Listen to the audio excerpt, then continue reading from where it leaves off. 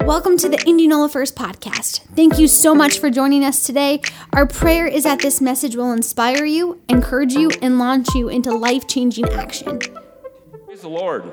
We've been talking about the shed blood of Jesus over the last several weeks, and it's just been a great study for me personally. I think just before Easter, kind of preparing my heart, preparing just for the celebration that is Resurrection Sunday. You know, it is, we celebrate it all year long, right? We're so thankful. We sing about it all the time. We're so thankful for the fact that Jesus rose from the grave and what he did for us on the cross. But this is a time of year that we just kind of hone in and maybe remember it a little bit more. We talked about how the power of life itself is in the blood. That's kind of how I started off this series. And how the shed blood of Jesus has the power to atone. That was the next week. Atone meaning to cover our sin. And then we talked about how the blood of Jesus shed on the cross has the power to heal. How many are thankful for his healing power, the healing power that's found in the blood of Jesus Christ? Oh, there's about 5 of you. I mean, amen. I know it's Iowa. Woo. Yeah. And then last week we talked about the power that is in the shed blood of Jesus to deliver us from the bondages we find ourselves in. And we don't have to be enslaved to Egypt, church, because the shed blood of Jesus has the power to deliver us, and we covered that. And if you missed any of those messages, get in them and listen to them. There's a lot of study that went into it, and I think they'll be beneficial for you.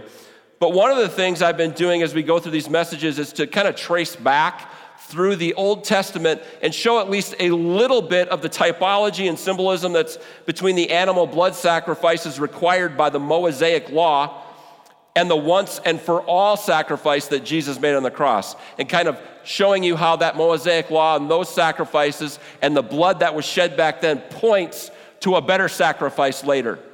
And I think we've been doing that almost every one of these messages, and this is week 5. And on week 5, I want to switch gears just a little bit, because we're not going to talk about the sacrifices of the Old Testament and how they point to the cross and the sacrifice that Jesus made. We're not going to talk about that this morning. And the reason is that all of those Old Testament atoning sacrifices combined could never accomplish what is the shed blood of Jesus, what the shed blood of Jesus has accomplished. I'm going to take it to the next level, in other words.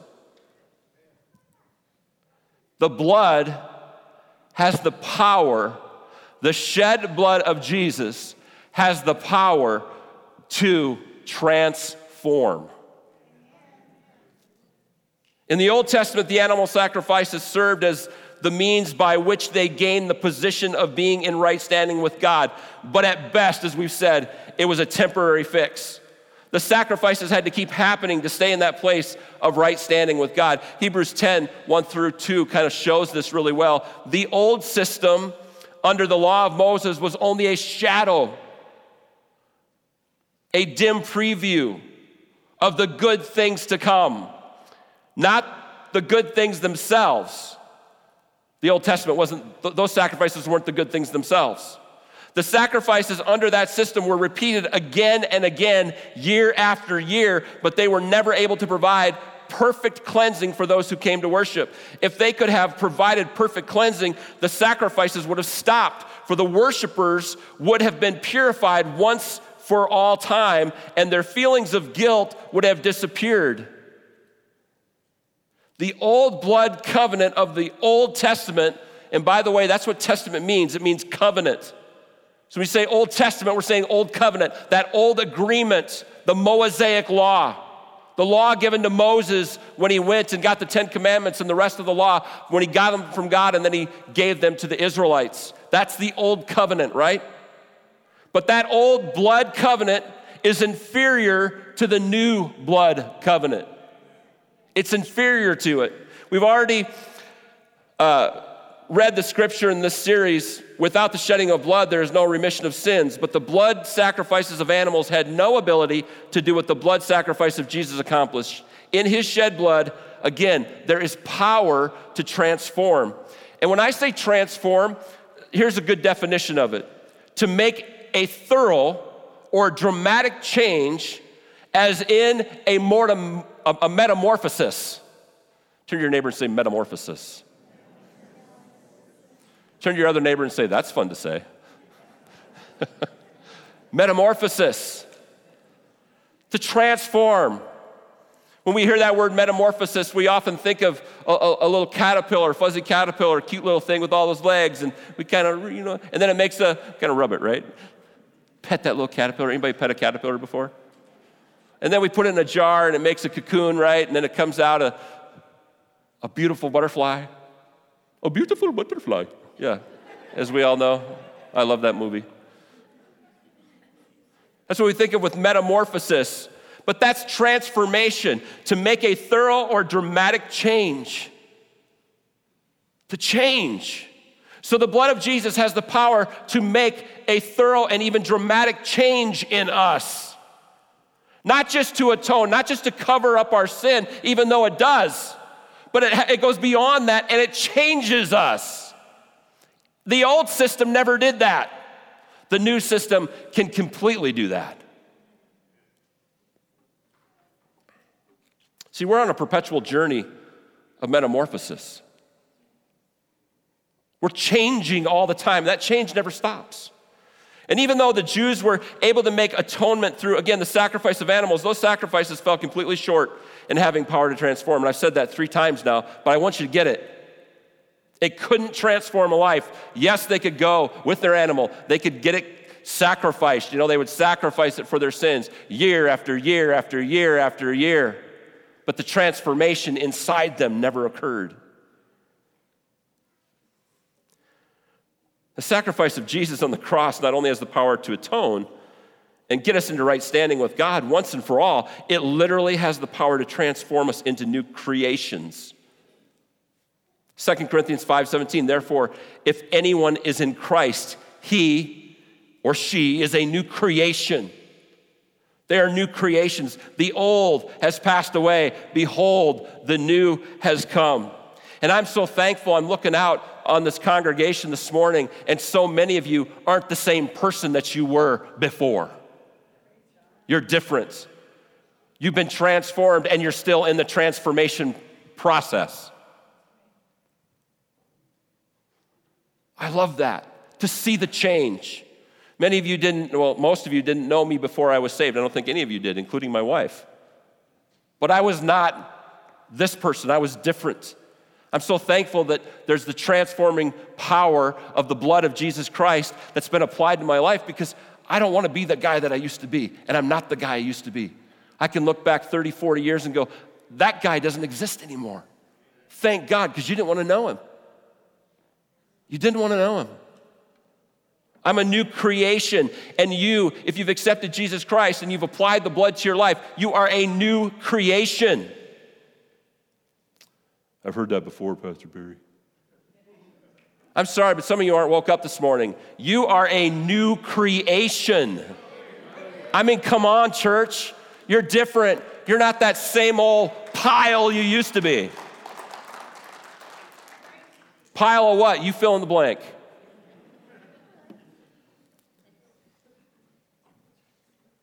The old system had no power to do this. Romans 8:3-4 says, the law of Moses was unable to save us because of the weakness of our sinful nature. So God did what the law could not do. He sent his own son in a body like the bodies we sinners have. And in that body, God declared an end to sin's control over us by giving us his son as a sacrifice for our sins. He did this so that the just requirement of the law would be fully satisfied for us, who no longer follow our sinful nature, but instead follow the Spirit. That's change, church. That's transformation. That's not being like the person you were before. And I just want you to understand this. The power of the shed blood of Christ takes us further into right standing with God than all of the other sacrificial blood that was shed combined. Take it all, combine it all, from way back then till they're still doing it today.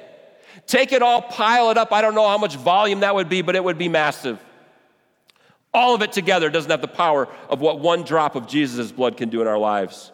His blood can literally transform us.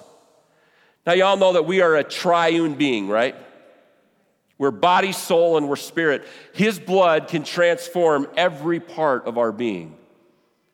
And I think that's so exciting and so wonderful. Number one, the blood transforms our body. This thing. Everybody pat your body. I walked into the bistro this morning, and a girl named Wendy, who waitresses, who I won't mention her last name so you don't know who it is, but she elbowed me right in the body, right here. She didn't know it. She didn't know I was standing next to her. This is our body. It's our shell. How does blood that was shed nearly 2,000 years ago have anything to do with this body? This shell that houses our soul and our spirit. How can it have power to transform our bodies? Well, let me put the answer to this in the framework of past, present, and future. I want you to know that the day I gave my heart to Christ, I'm talking about the past here, okay? Something changed in me. Something internal changed in me that brought forth an external change. And maybe my physical countenance wasn't changed on that day as dramatically as some of you may have experienced the day you gave your heart to Christ. But nonetheless, something internally changed that caused my external being to change, physically speaking. And as the result of the internal change that Christ was doing in me, that was really the reason it was going on. And I think this is a pretty common thing. People who are especially those who are radically saved, they look different, sometimes almost instantly. I've been at the altars enough. I've led enough people to the Lord to know that when they lay their burdens down, it's like a weight comes off of them. And it's a weight that you can often physically see in their demeanor. There's a physical change. I've seen some of you literally walk through these doors, a total hot mess. And then upon meeting Christ and submitting your life to Him, change physically occurs. And the more time you spend in God's presence and letting Him change you from the inside out, the more outward change there is. There's all sorts of change, physically speaking, to this body. We begin to look different. And let's face it, hard living shows up in your body. Sin can and does take a toll on our physical shell. There's no doubt. And the longer we stay in that sin, and the more damage we allow to cause our physical bodies to take. The more we can see the transformation that has brought about the blood of Jesus being applied to their lives. So what I'm saying is, the more physical damage that we allow ourselves to this body because of our sin, because of our refusal to apply the blood of Jesus and have that transformation start occurring, the more dramatic the change is when we finally do come to Christ. And some of those people are the ones you see the most. I've seen people, and I don't even think it's necessarily, I've seen demon-possessed people, and I'm not necessarily even talking about that, but I've seen people at these altars whose face completely changed as they gave their heart to Christ. They were different physically. They looked different. Do you know what I'm talking about?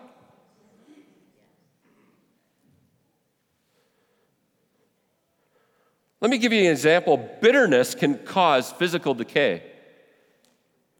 I can prove it. Think of a bitter old man or a bitter old woman. Just picture it in your mind. What do you see? Why do you see that?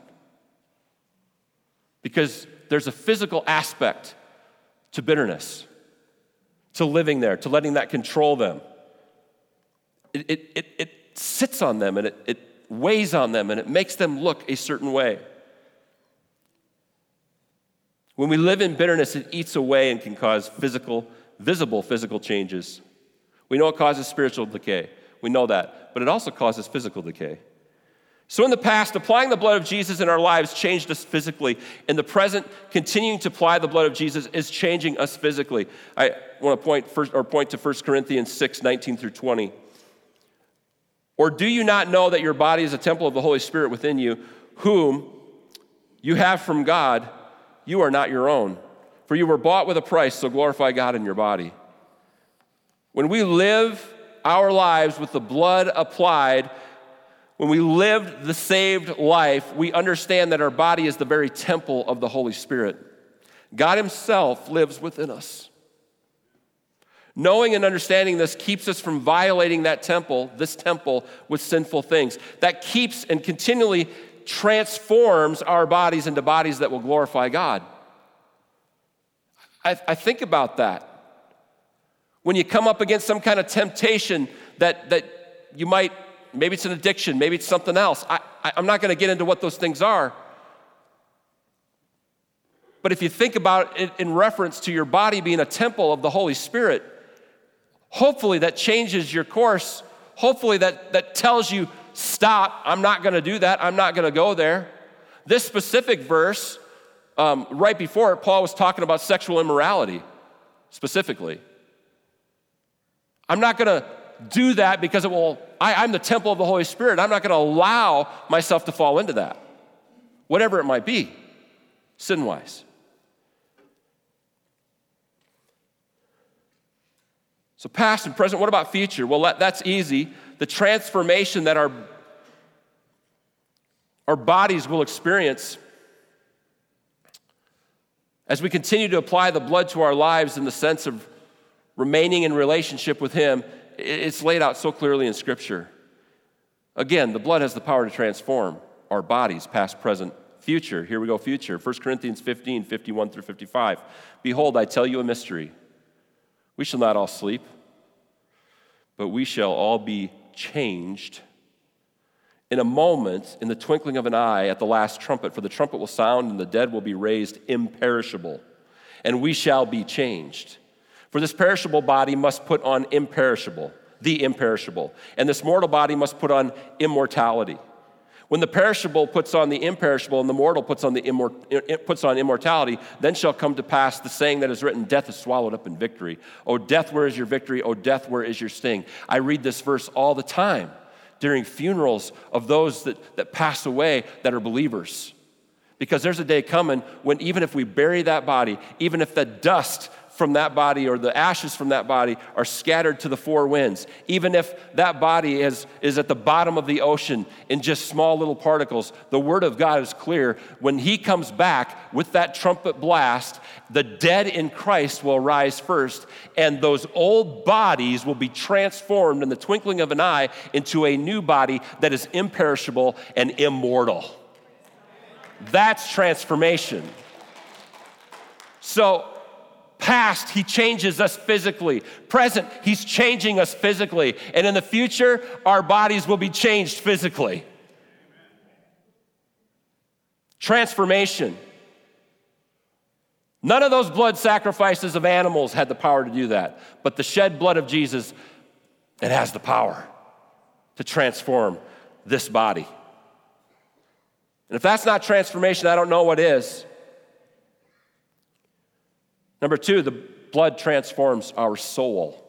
Our soul is that part of us that makes up our mind, our will, and our emotions. We talk about this often.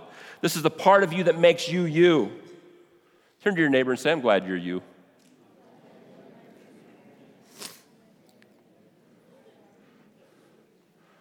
And just for fun, turn to your neighbor and say, I am who I am because the I am tells me who I am.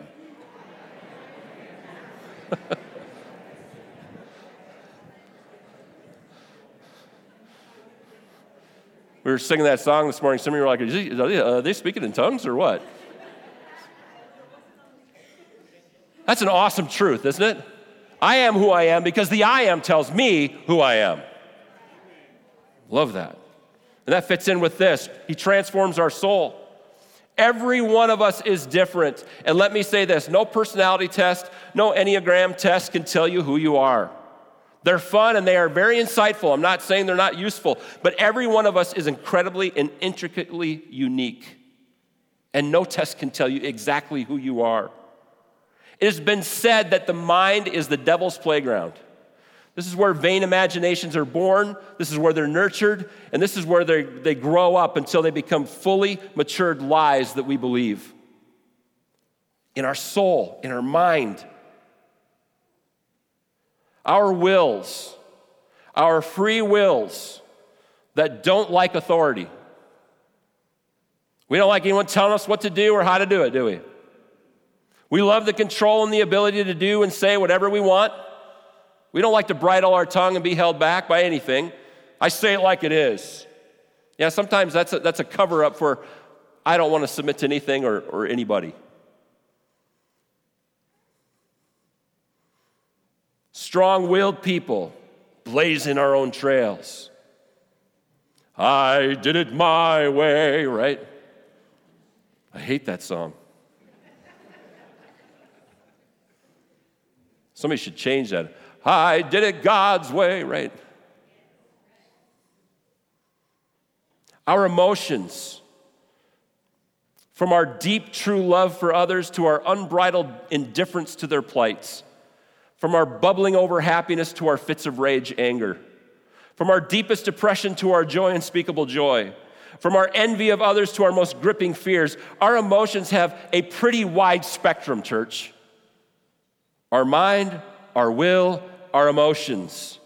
This is our soul. And our emotions, they're a gift from God so that we can know him more intimately, yet they become our worst enemy when we allow them to be our source of truth rather than God himself. In other words, emotions lie to you.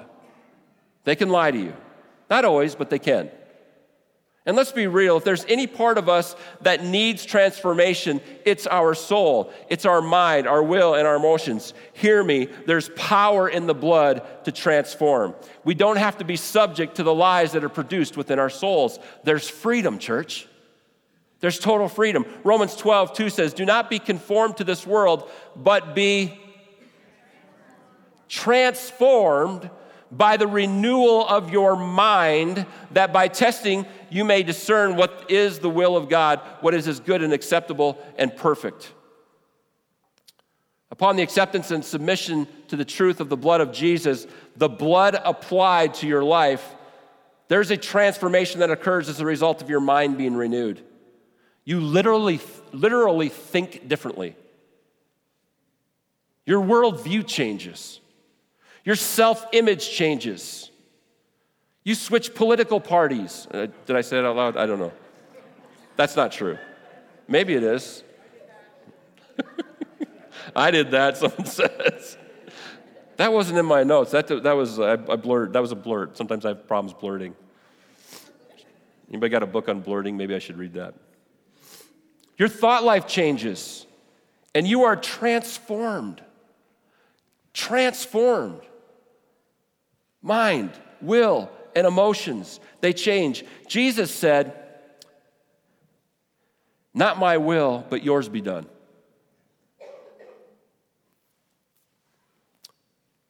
It's interesting that this verse deals with the will, this Romans 12:2, that by testing you may discern what is the will of God.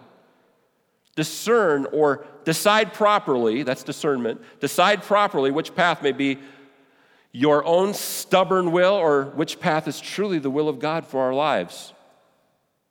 The blood applied brings you to a place in your heart where you no longer want your own will, but you desire his will for your life.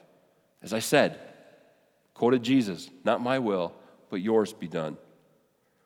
The blood has power to transform us in such a way that we are willing to exchange our will for his.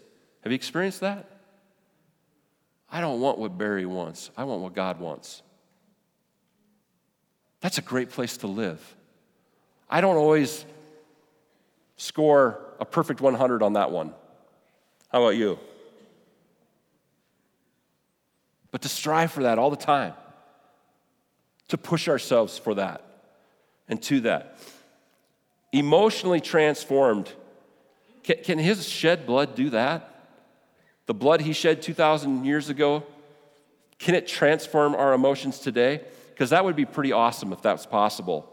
And the answer is yes.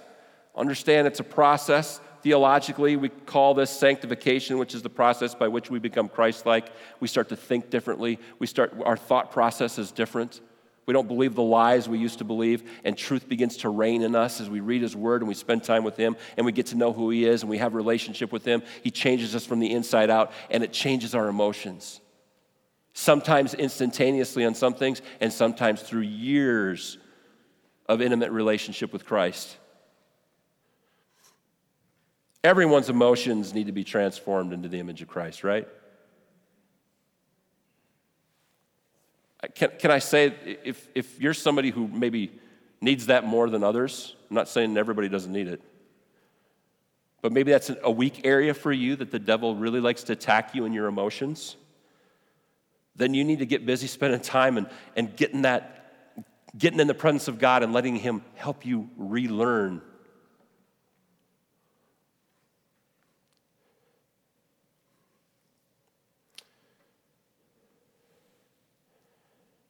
Christ displayed in his life here on earth all of the emotions that we could ever deal with.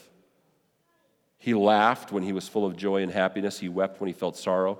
He dealt with fear when he sweat blood in the Garden of Gethsemane. He felt rejection when his own father turned his back on him and as he became sin for us. He felt anger in the temple when he turned over tables and used a whip to chase out the money changers. I mean, Jesus felt it all. I'm sure he felt joy and happiness as the little children came up and sat in his lap. And he said, "Let the little children come unto me." He was putting his arms around them. He was smiling. I think he told jokes.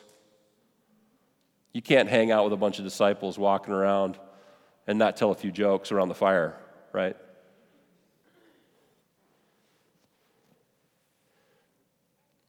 You name the emotion, and Jesus felt it. And he felt it and experienced it while never sinning in it.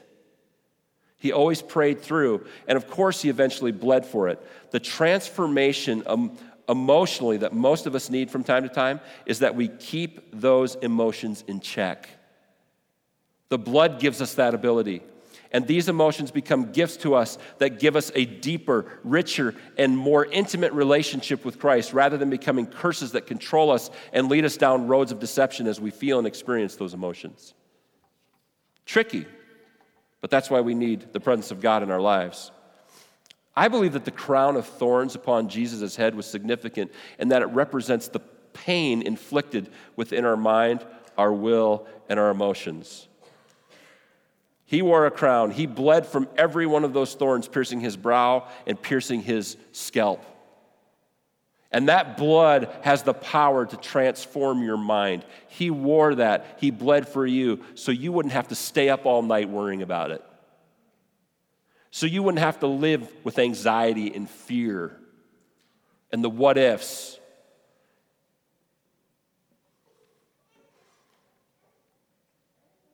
And all those emotional things that bear down on us, especially when we're going through hard situations. The blood has the power to transform your mind, your will, and yes, even your emotions. So the blood has the power to transform our bodies, has the power to transform our soul, our mind, will, and emotions. And 3, the blood transforms our spirit. The blood of animals could not bring about spiritual life with us or within us, but the blood of Jesus did. There was no transformation, no regeneration, no being saved, no being born again from animal sacrifices. This was only possible through the shed blood of Jesus. Consider this, before the cross, heaven was an impossibility for anyone who died. Nobody that died went to heaven before the cross, no matter how good they were. That's a pretty strong statement because that means Adam and Eve, Abel, Noah, Abraham and Sarah, Isaac, Jacob, Joseph, Moses, Aaron, none of the judges that died, not King David or King Solomon or any of the kings that God ordained to be king, none of the prophets that died, no one. The Bible says that their faith was counted to them as righteousness, and those that were righteous because of their faith, they avoided hell when they died. They went to a place called paradise, which was not heaven. It wasn't a place of suffering per se either, but it wasn't heaven either. It wasn't either one. Jesus went to hell, and after he died, he paid the price for sin, past, present, and future, and he set the captives free. Those whose faith had been attributed to them as righteousness were released from that holding place that is called paradise within the Word of God, and allowed them to enter heaven. So after Jesus died on the cross, and that sacrifice, that once and for all sacrifice was made, when his blood was shed, that pure blood, that which the animals could never do, it gave all of those whose faith was accounted to them as righteousness access to heaven once and for all. When he set the captives free, what took place? Pretty awesome thought, because that would have been a lot of people, right? Presumably.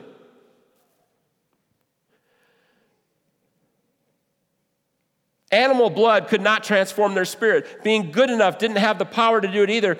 And a dead spirit within an individual is an automatic disqualification from heaven. It took and it still takes the shed blood of Jesus and him only. That's why we say it the way it is, kind of. There's only one road. There's only one path to heaven. It's through the blood of Jesus. It alone has the power to transform our spirit from being dead to being alive. John 3:5-6 says this, Jesus answered, truly, truly, which is, whenever I see that in the Bible, or verily, verily, I always think Jesus is actually saying, how many times do I got to tell you this stuff? He says, truly, truly, I say to you, unless one is born of water and the Spirit, he cannot enter the kingdom of God. That which is born of the flesh is flesh, and that which is born of the Spirit is spirit. And this is taken from the conversation that Jesus had with Nicodemus. Nicodemus didn't understand when Jesus said no one would see the kingdom of God unless he is born again. And so Jesus explained it in more detail for him right there. It's a total transformation from dead to alive. And that coming alive occurs when a heart submits to Christ. They become born again when they give up their own self-efforts and they come underneath the shed blood of Jesus. This is what transforms a sinner to a saint, an abuser into a lover of people, a victim into a victor, a thief into a giver, a person full of bitterness into a person full of betterness, a selfish person into a selfless person, a murderer into a martyr. I don't care how you say it, it's total transformation. It's dead to alive. The transformation is unbelievable and really can't be understood by those who have refused to experience it. It's a metamorphosis. It's a thorough and dramatic change in an individual that is unexplainable except for the blood of Jesus that's been applied to their life.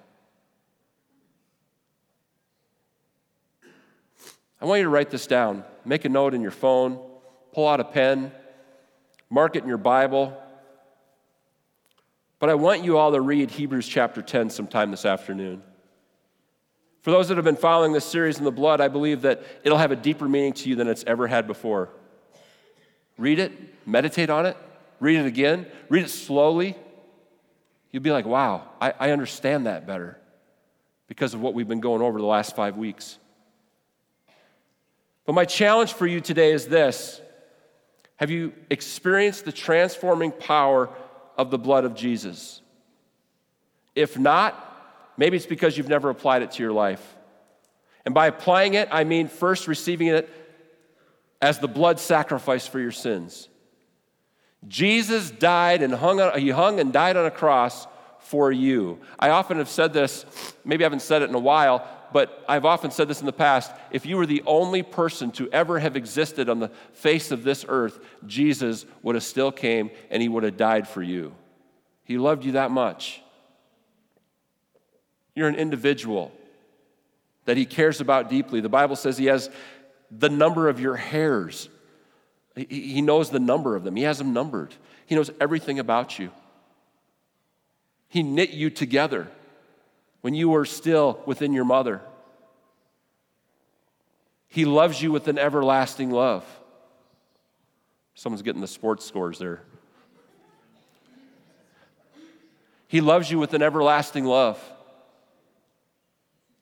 He cares about you as an individual.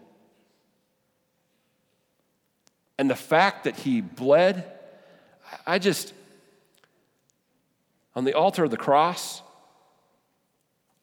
I believe wholeheartedly that we were on his mind. That what we would go through, and I can't imagine the weight of the world situation, their sin issue, the weight of that, all of it from then till now, past, present, future, weighing on him.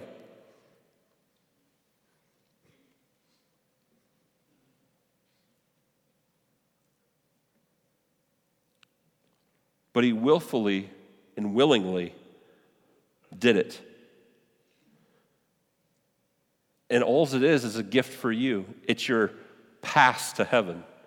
We're making reservations for the Great Friday experience. If you haven't made your reservation, you need to. It's important. We're talking about making reservations for that. What about your reservation for heaven? This is how you do that. You apply the shed blood of Jesus and you say, you know what? I can't do this on my own. I need your blood to make me whole. I need your blood to forgive me of my sins. I need your blood sacrifice to get me in right standing with you. I receive it. I accept it. It's a gift, and it's a gift that has to be accepted, has to be taken. You may be in here this morning and you've never accepted that gift. Well, this is your day because I'm going to give you an opportunity to accept it.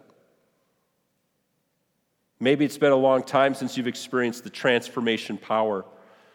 Nowhere in the Bible does it say that it's a one-time thing, by the way. Well, I've been changed for a long time. I got changed back in 1945, 52, 65, whatever it is. And he changed me back then, and I'm still that same guy. Are you? I think we need to be in the process of always transforming. Always transforming. It's been a long time since you've noticed transformation power working in you. You get back into that by receiving it again and again, the applied blood of Jesus. By spending time in his word, by praying or just worshiping him in song or in silence. Last week I mentioned the first Passover lamb was brought into the home on the 10th day until the 14th day before it was sacrificed. And I mentioned this because it implies that they had a relationship with this lamb. We need to be in constant relationship with the Lamb of God. That's Jesus. That's how we continue to apply the blood. We stay in relationship with him. We apply the blood every time we take communion, church, which is what we're going to be doing next week on Easter Sunday. It's the other ordinance of the church. For several years, we've been doing baptisms. That's an ordinance of the church. The other ordinance of the church that we recognize here in Assemblies of God is communion, and we're going to be doing that. And it's going to be a special time of communion in remembrance of all that he has done for us through his shed blood on the cross. And then we'll wrap up this series by celebrating his resurrection and absolute defeat of death itself. But this morning, again, I want to give you an opportunity to apply the blood by making your way to the front today. There's a song I had listed up there to play, and I hope they got that, and they're ready for that. Would you bow your heads this morning? And it's only 11:15, not even, boy, if you left right now, you wouldn't just beat the Baptists to the buffet, you'd beat the Methodists to McDonald's, you'd beat the Presbyterians to Popeye's chicken, we could go on and on. Plenty of time this morning to apply the blood. And if you've never done that before, this can be your day to start. If you have done that before, but transformations become slow and muddy, this can be your day. Thanks for being a part of the Indianola First podcast. Join us next week to stay updated on our latest messages.